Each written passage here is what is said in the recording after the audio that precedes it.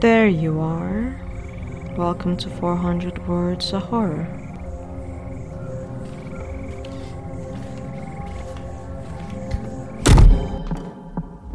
Welcome to my horror haven. First things first, you have to remember that you're here by your own volition. These stories are here to spook you with fun, so listener discretion is advised, and feel free to leave if today's stories are not for you.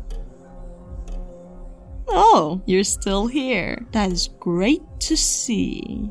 I mean, I would be totally fine if you were gone, but I'm glad that you're here with me today. Doesn't it feel great to be here? We are here, kicking the existence on its bum through the odds of life. Sometimes you have to appreciate all the days you survived, especially when surviving is hard as it is. And sometimes living can be harder than surviving. Well, at least it is in this story, so shall we begin?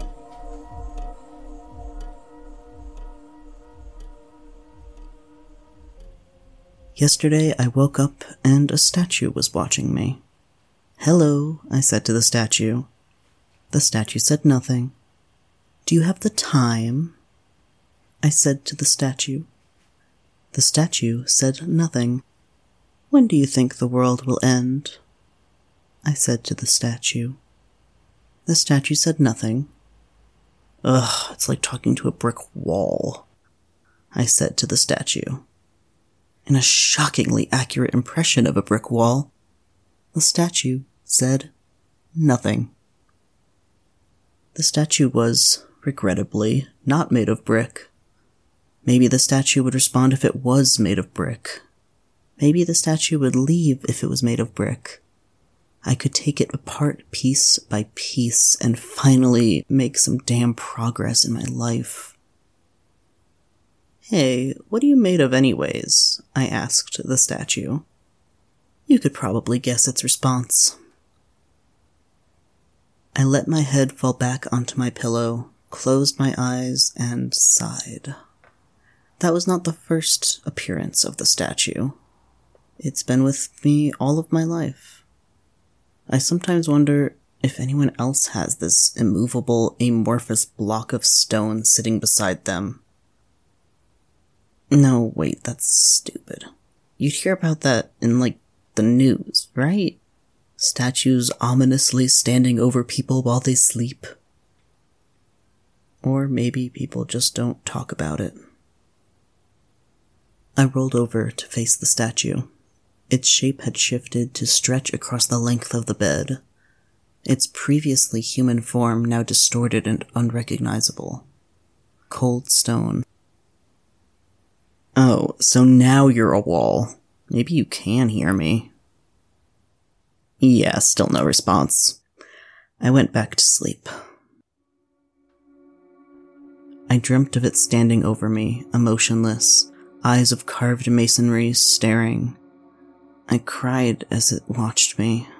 I always cried in my dreams when it was there. The statue said nothing. Why would it? It was made of stone. It couldn't breathe. Its weight upon me. The eyes, the stone, the stillness. Why didn't it move with its stone hands capable of holding me? I was crying. Why didn't it move? I asked it to. No response. Never a response. An expanse between me and it. The gap breathed, inviting in a nothingness. I reached out to touch it, and the remnants of my dream clung to me as I opened my eyes. I rolled over and stared back at the statue. I wanted to scream at it. I wanted its sympathy. I had felt myself screaming in the dream. I felt that dream clawing up my throat, climbing its way out of my larynx, tearing, pulling at the walls it was trapped in. I stayed silent. The dream remained trapped within my throat, unable to break free into the waking world. Was I going to become a statue? Motionless, unable to speak. Tears fell from my eyes, unbidden. The statue did not move. I tried to get up. I wanted to prove that I wasn't a statue, that it couldn't stop me. Once again, it stretched into that impenetrable wall. I reached out and touched it. Cold, unfeeling. They say that stone feels cold, not because it's a lower temperature, but because it sucks the warmth from your fingers. I scaled the wall. With every handhold and step, I felt the warmth drain from me, sucked into the stone. It was cold because it took that from me. It was cold. It attempted to warm itself up. I finally reached the zenith and climbed up over it, chilled to the bone. It sapped me of my energy, but I needed to get out. I couldn't stay in bed all day. I couldn't let it trap me any longer. With that thought, the wall shrunk back into a statue, its face impassive, gray, sculpted eyes staring. I stared back. Turning my back to the statue, I set on about my day. It followed me, footstep by footstep. But I would never see it move. I would never feel the warmth it took from me. It took me everything I had to get through the day. I felt myself disintegrating. It had taken everything from me. I wanted to become one with the floor, to melt into the cracks between the sidewalk, into the void that called for my touch. Despite the statue's pressure, I stayed standing. I could lay down when I was home. I could let myself fall into those horrid nightmares. Hey, I could lay on the sidewalk in my dreams. That thought kept me going. Today, when I woke up, the statue was gone. I lay on my back, facing the ceiling. This was not the first time the statue had left me. It would return. It always did. I was free for the time being, so I decided to make the most of it. You see, I can't move with the statue always hovering around me. I know to expect it, and it still manages to block me like some kind of professional goalkeeper. Dirty dishes? Nope, sorry. There's a massive and quite impressively sculpted chunk of rock in front of the sink. Laundry? Now this one actually might surprise you. The statue gets in the way. Of course it does. I've learned to find ways around it. It can't take up every space in the room. I got clever with it. I managed to sneak around it, do a couple dishes at a time. The statue stops me from folding my laundry, but it can't go inside the laundry. So I have 2 laundry baskets. One for clean clothes and one for dirty clothes.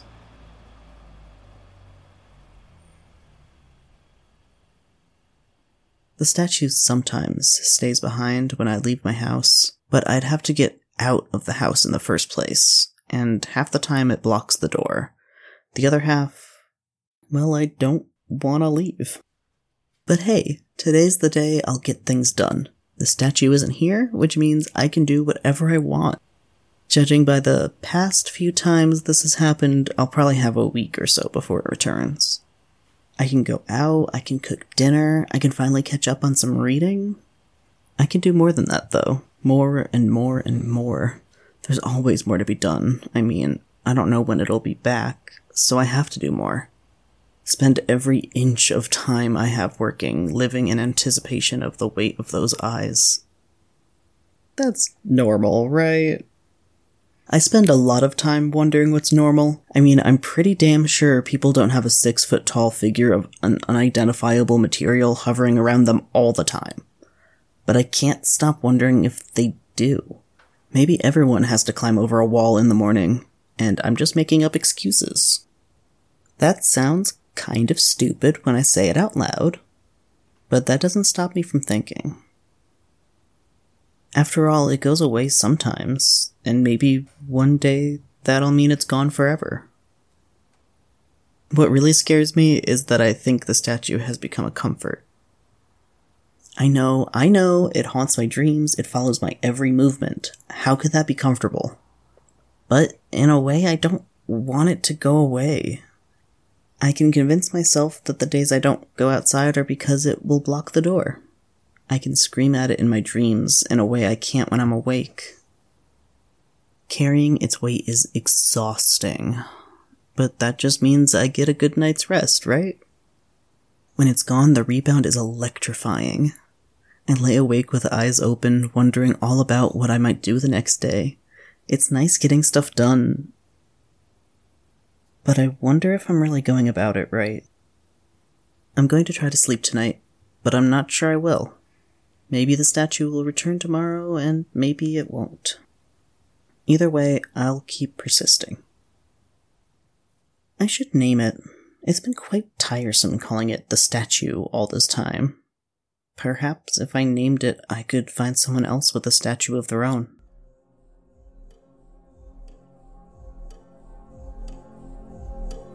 We have been on survival mode for so long that it makes us forget that you survived to live. Living and surviving are not the same thing after all. You should grab life with your claws, hanging into it hard, and let yourself be the one who lived. Life is so short to just survive.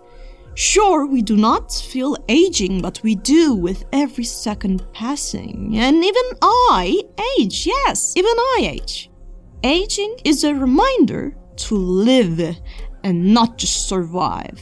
How about we listen to another story instead of listening to me?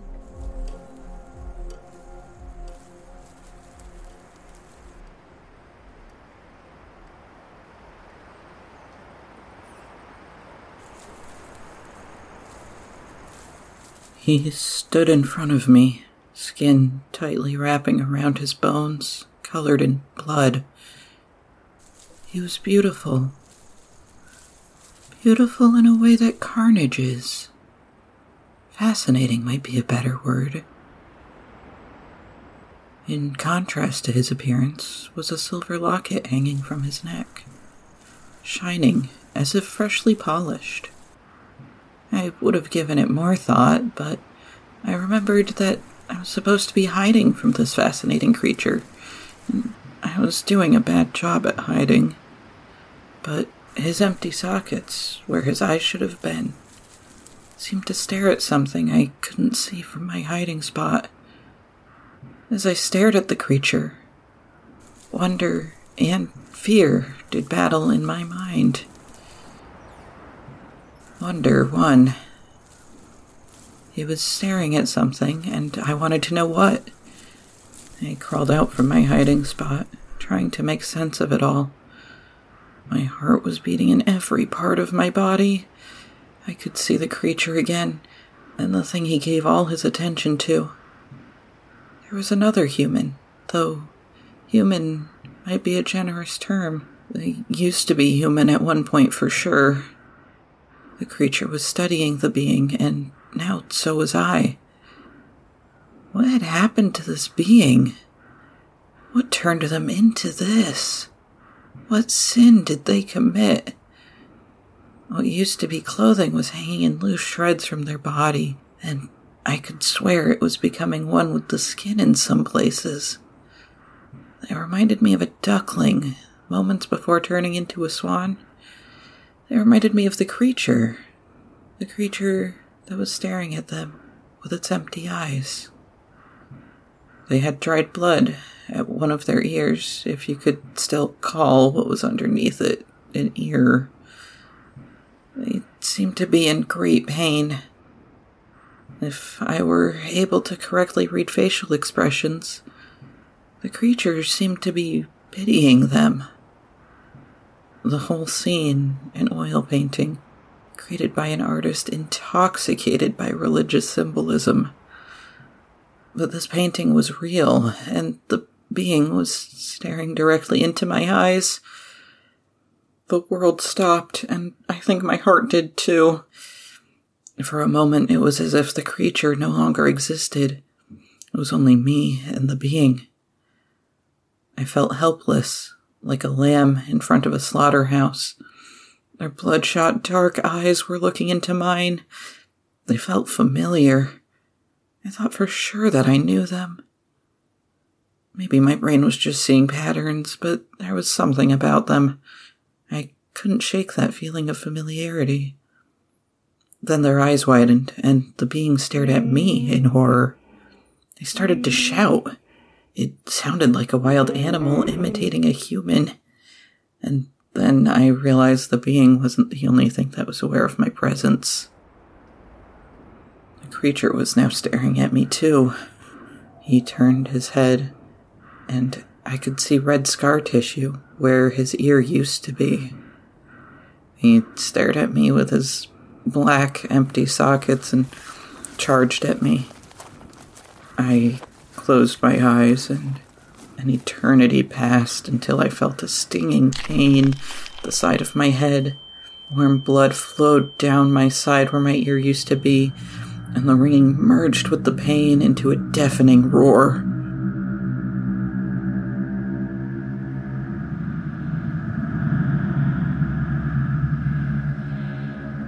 I fell backwards, and the creature towered over me. When I looked down at myself, I wore the silver locket.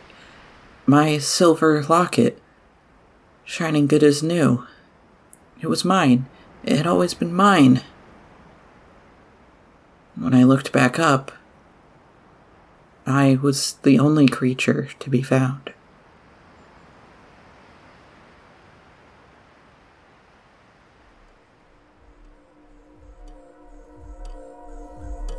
We change skins over time, and sometimes become the very monster we feared as a child.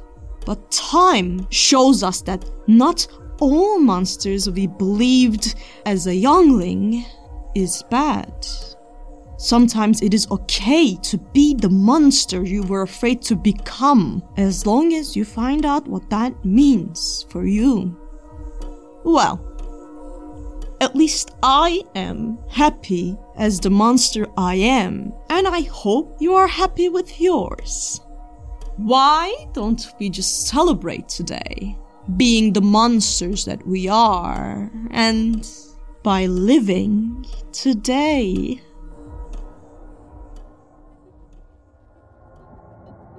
This has been 400 Words of Horror, a bi-weekly horror-themed anthology podcast made by audio drama enthusiasts who wanted to get started as creators. The show is produced by Jem Iden and Lissa J, and it is sound designed and edited by our one and only Jem Iden. They also voice the lovely Haven, who we all simp for a little bit. The story Untitled, and yes, the title is Untitled, don't even worry about it, is written by Elaine. It is edited by Jem Iden and Lissa J, and it is performed by our one and only Prax Kilowatt. Our story Pain of Aging is written by Eli Schwartz, and it is edited by Jem Iden, Just Jenna, and Prax Kilowatt. It is performed by Leo B. Moss. Yay! We were really excited to give our newbies a chance to shine this week. As you can see, they absolutely killed it, not that there was any doubt. All of the sounds we used this week came from Free Sounds. As per usual, you can find the links to those in the episode document, along with transcripts and our full cast and crew. Of course, the coolest of cool people can be found over on our Patreon at patreon.com/400wordsofhorror. If you want really cool bonus content like behind the scenes content, bloopers, me memeing and not explaining it, that's all there for you. You can enjoy it. Ad-free episodes too. We also really love interacting with the community on there, so feedback, if you want us to hear it, that's definitely the number one place for it. We have lovely patrons like Just Jenna, Henchman G, Jen W, Saza, and Cake. Without them, we would be nothing. Kind of kidding, but also not kidding. If you don't want to commit or you can't swing a monthly subscription, absolutely no shame, no blame. We get it. We've been there. You can always donate over on our Ko-Fi as well, however much you're willing, and that is ko-fi.com/400wordsofhorror. We appreciate it immensely, and all of the funds that we make over on the Patreon and the Ko-Fi go right to funding equipment and cool opportunities for the people here at 400 Words of Horror. Word of mouth, though, still remains to be the absolute best way to support us, so if you can't swing financially supporting, that is totally okay. way, go ahead and tell a friend. Tweet about us on the Twitters or Blue Sky. I don't know what you call it on Blue Sky. I guess post about us on Blue Sky. That works too. Whatever works for you works for us. We appreciate it immensely. As for our social media, we've got Blue Sky, we've got Twitter, we've got Tumblr. You name it, tell us about it, we'll make an account on it. We love using social media to connect with people and share all of our shenanigans and our fun stuff.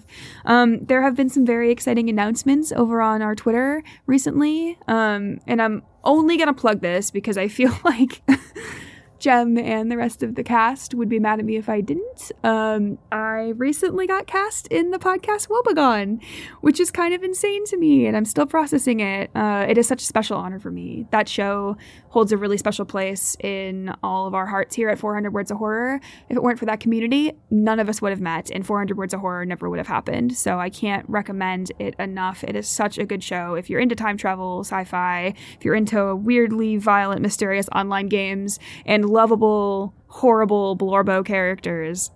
It is such a good show. You will not be disappointed. And there's lots of content. You only have to listen to 134 episodes before you get to me.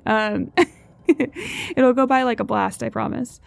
Thank you guys so much for listening to 400 Words of Horror. It means the world to us that you guys give us your time and your ears. We love making this show, and we hope you guys really enjoy it. And we'll be back in a few weeks with some more content for you guys. Your special reward for getting this far in the outro is me telling you that we have some very fun stuff planned for next episode. No spoilers, but it's worth a listen. So we'll see you guys in a few weeks. Bye-bye.